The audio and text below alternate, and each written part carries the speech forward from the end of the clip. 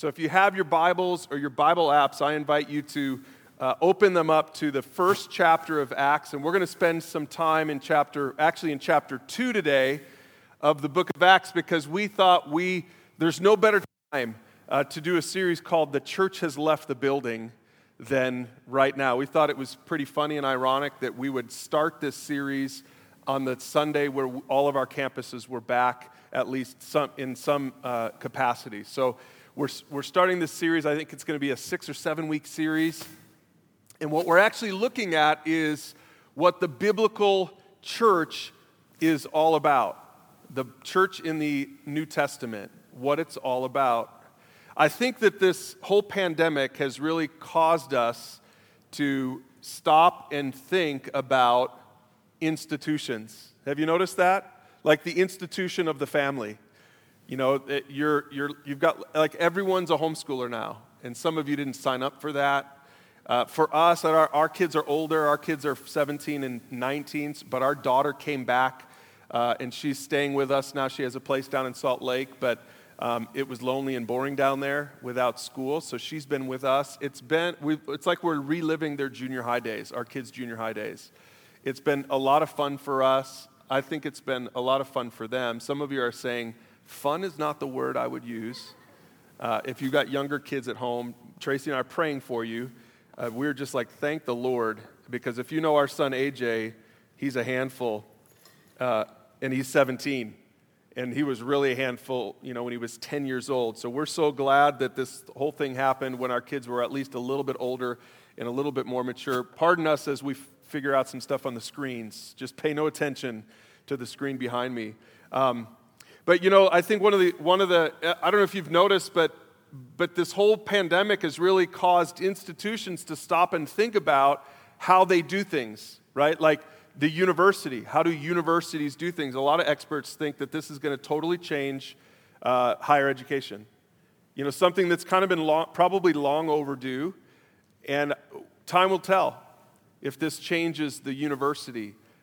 I think the medical field, some of you might be in the medical field, people are saying this. There have been some medical advances that have been long overdue, and this whole pandemic is changing the way we think about medicine, the way we think about hospitals.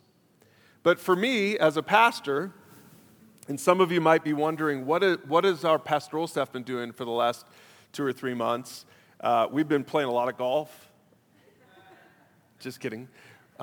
We've been working hard. I mean, yeah, I think your pastor, Jeff, would say just peek down the kids' church hallway, and you'll notice there's been a lot of renovation going around, a lot of needed renovation going around here at Riverdale campus. This is our first campus, so we kind of were due to do some updates. We were planning on doing it, and we were going to have to do updates between Sundays, and then God gave us this pandemic so that we could do nobody was coming, and so we were able to do a lot of stuff. So we're excited about Sunday being able to use those kids' classrooms once again. But I think it's really caused us as a church, we've been doing a lot of soul searching and asking, what is the church really about? What is the church really about? I actually believe that the way we've done church in the last 2 or 3 months is actually more similar to the way the early church did church than what you're used to. If the early Christians would have come to church last year, this time, they would have probably said, I don't understand what's going on here. You guys have buildings? You guys can freely come together and worship, and what are these songs you're doing, and the order of service? And I think there would be a lot of getting used to the way Americans do church.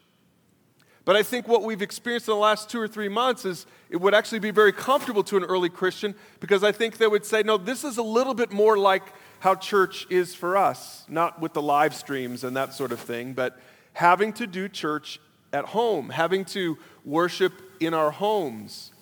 I know we've really enjoyed, I don't know about you guys, we've really enjoyed these last couple of months of live streams, because what we've been doing every Sunday morning is we'll get up and we'll turn on Alpine's live stream, and we'll worship with all kinds of people all around the valley. And it's neat to see worship teams up there. We'll worship with Alpiners, and then we'll listen to a message, and we'll watch the little kids video at the end, which we love. And then usually what we'll do is our daughter Kenzie, she'll put on her church service from down in Salt Lake, where she goes to church, and so we'll get to worship again. We'll get to see how another church does worship. And a lot of times after that, we'll actually just put some worship, we've already got YouTube on our TV, so now we'll put some worship songs on. And we'll worship with Christians from New York or from Australia or whatever, Hillsong or Elevation. And so then we'll worship, and then that's when it gets a little bit out of hand in our living room, because then we're jumping around and we're dancing around and we're worshiping because nobody can see us, right? And so we're just letting loose and we're just really worshiping together. And we've come to really enjoy these Sunday mornings together where, now again, it's hard for us not to be with you and not to worship with you shoulder to shoulder. But it's also been neat for us to sort of tap into just still worshiping together as a family. I hope you guys have been doing that as well. But today as we open up the Bible, we're going to ask the question, what was the essential message of the early church? Throughout this series, we're going to look at the essentials, like what makes church church? If the government shut down churches, does the church just not exist? Well, no, of course it exists. This is what's true in history, is the church has been shut down throughout history. Not necessarily for pandemics, but sometimes just shut down because of persecution. So what makes the church the church? Because the church has always existed for 2,000 years. It started on Pentecost Sunday 2,000 years ago. You can read about that in Acts chapter 1. And so what we've done with this series is we've just said, hey, let's stop and let's take a moment and let's see what really makes the church the church. What are the essentials that we need? And by the way, a building is one of the essentials. We have buildings and we're grateful for that, thank the Lord. But it's actually not going to be one of the messages, the essential building. We're going to talk about the essential message. Next week we'll talk about the essential mission. We're going to talk about serving. We're going to talk about essential relationships. But today we thought it'd be great to start with what was the message of the early church. And I don't know if you knew this, but Peter's first 4 sermons are recorded in Acts chapters 2, 3, 4, and 5. So those are the first 4 sermons ever recorded, ever preached in the church age. Now, Jesus preached sermons, but I'm talking about after Jesus died and rose again. A lot of Jesus' sermons were about the kingdom of God. He said, repent, the kingdom of God, get ready, the kingdom of God is here. But after he died and rose again, then he told his followers, he said, you guys are going to start the church. And the church was started 2,000 years ago on Pentecost Sunday. And Peter's very first sermon is recorded for us in Acts chapter 2. And so I encourage you, because we're going to have to go through this quickly this morning, but I encourage you this week in your small groups, with your families, with a mentor, I encourage you to actually take a look at these chapters, chapter 2, 3, 4, and 5, and fact check our message today, because you'll see that it's true, that in Peter's first 4 sermons, I boiled this down to 3 main points. Did you know that Peter preached a 3-point sermon? We do that a lot. It's biblical. He preached a 3-point sermon in essence, and I want you to find these 3 points in each of these 4 sermons. Now, I want you to understand something. Peter was not seminary trained. Peter was a fisherman. He was a totally normal guy. He might not have even been able to read. And when he preached his first sermon in Acts chapter 2, he didn't mean to. It was an accidental sermon. He preached when the Holy Spirit came upon them on the day of Pentecost. The Holy Spirit came upon the believers. They started speaking out in other languages, in other tongues in Acts chapter 2. And then this huge crowd is here, and they were mostly Jewish crowd. They were the diaspora Jews. So they were Jewish people, Jewish background. They were in Jerusalem because it was the day of Pentecost. Pentecost was a Jewish holiday. And so they were celebrating this holiday in Jerusalem.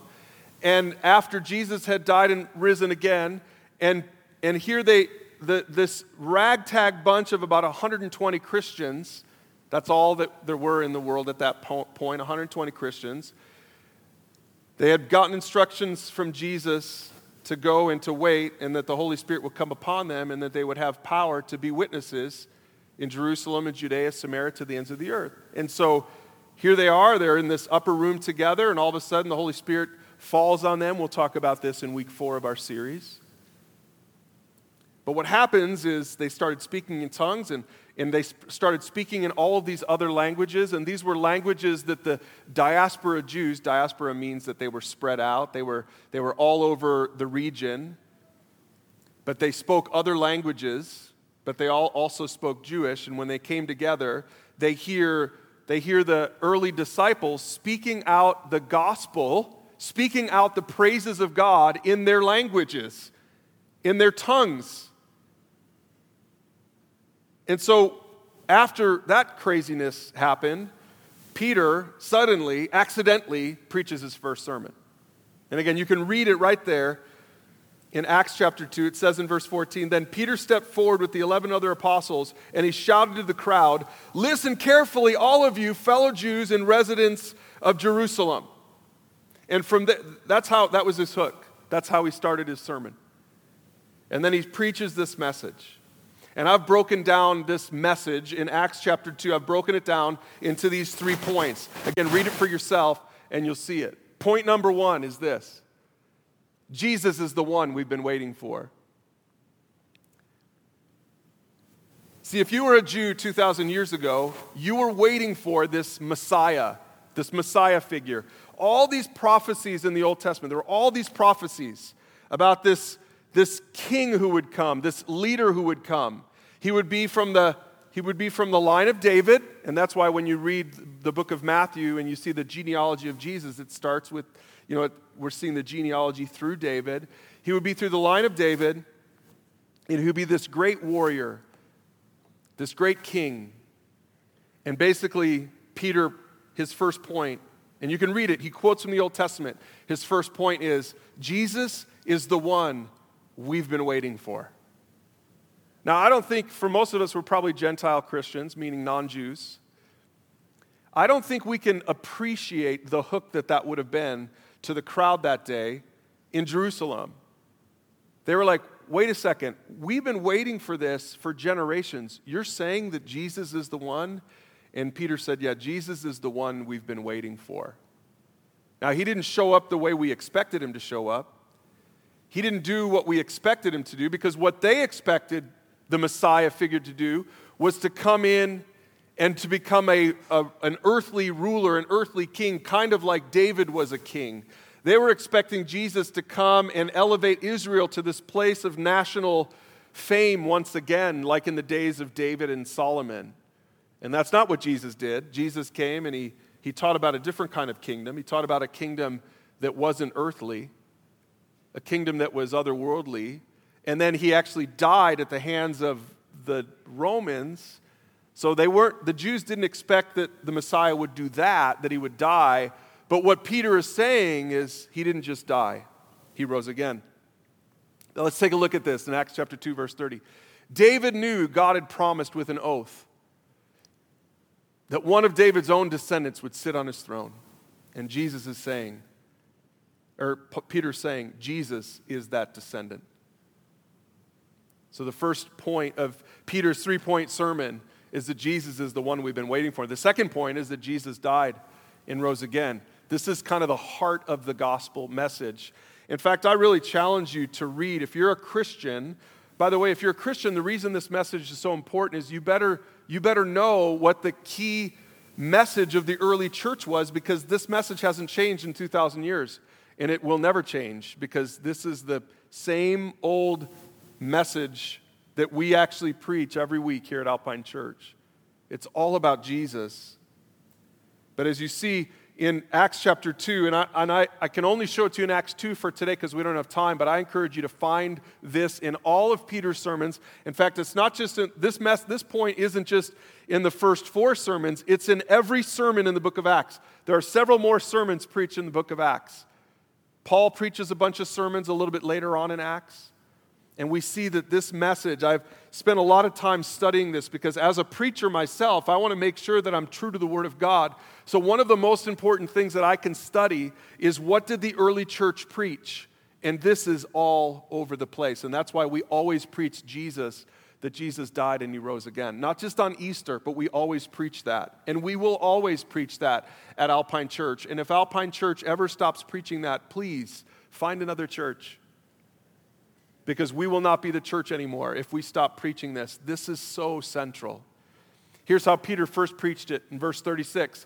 So let everyone in Israel know for certain that God has made this Jesus, whom you crucified, to be both Lord and Messiah. And again, if you look in Acts chapter 3, Peter preaches another sermon and he says it. In Acts chapter 4, Peter preaches kind of an impromptu sermon before the council, the Jewish leaders. So here this fisherman turned preacher is daring to tell the Jewish leaders who Jesus is, that Jesus is the Messiah that they've been waiting for. And then again in Acts chapter 5, he preaches another sort of mini sermon to his jailers. And in every instance, Peter is preaching this: Jesus crucified and risen. And in the first sermon, he also emphasizes that he's exalted at the right hand of God the Father in heaven, which is what Stephen preached. Stephen, the first Christian martyr in Acts chapter 7. Read Stephen's first sermon and you'll see that as well. Read Paul's sermons later on in Acts and you'll see this theme as well. This is an important theme in the early church. And then it leads to this final theme, this final point in Peter's 3-point sermons is that Jesus alone can rescue. Do you notice something about Peter's sermon? It's all about Jesus. Jesus is the one we've been waiting for. Jesus died and he rose again. And Jesus is the one who can rescue you. And only Jesus. And we see that here in this passage. Verse 38, each of you must repent of your sins and turn to God and be baptized in the name of Jesus Christ for the forgiveness of your sins. If you're here today and you have never responded to the gospel message, you know, one of the unexpected things that has happened in these last few months at Alpine Church is we've had a lot of people coming to our online services who have never come to our physical building. And I imagine a few of you might be in this building today, and I want to, if you haven't heard it yet, I want to say welcome. We're so glad you're here. This is why we exist.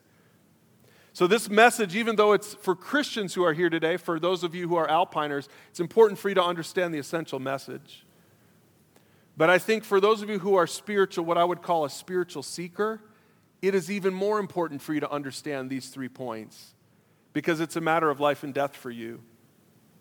And if you're here today and you're hearing this for the first time, like Peter's audience 2,000 years ago, at the end of Peter's message, and again, Peter didn't plan this out. The Holy Spirit is just speaking through Peter, and he's keeping this message simple. At the end of Peter's sermon in Acts chapter 2, it says that the people who heard the sermon the Bible says they were cut to their heart. In verse 37, it says Peter's words pierced their hearts. His words pierced their hearts, and they said to him, "Brothers, what should we do?" And that's the right response to the essential message. The message is all about Jesus, that he's the one you've been waiting for. And if you're not Jewish, he's still the one you've been waiting for.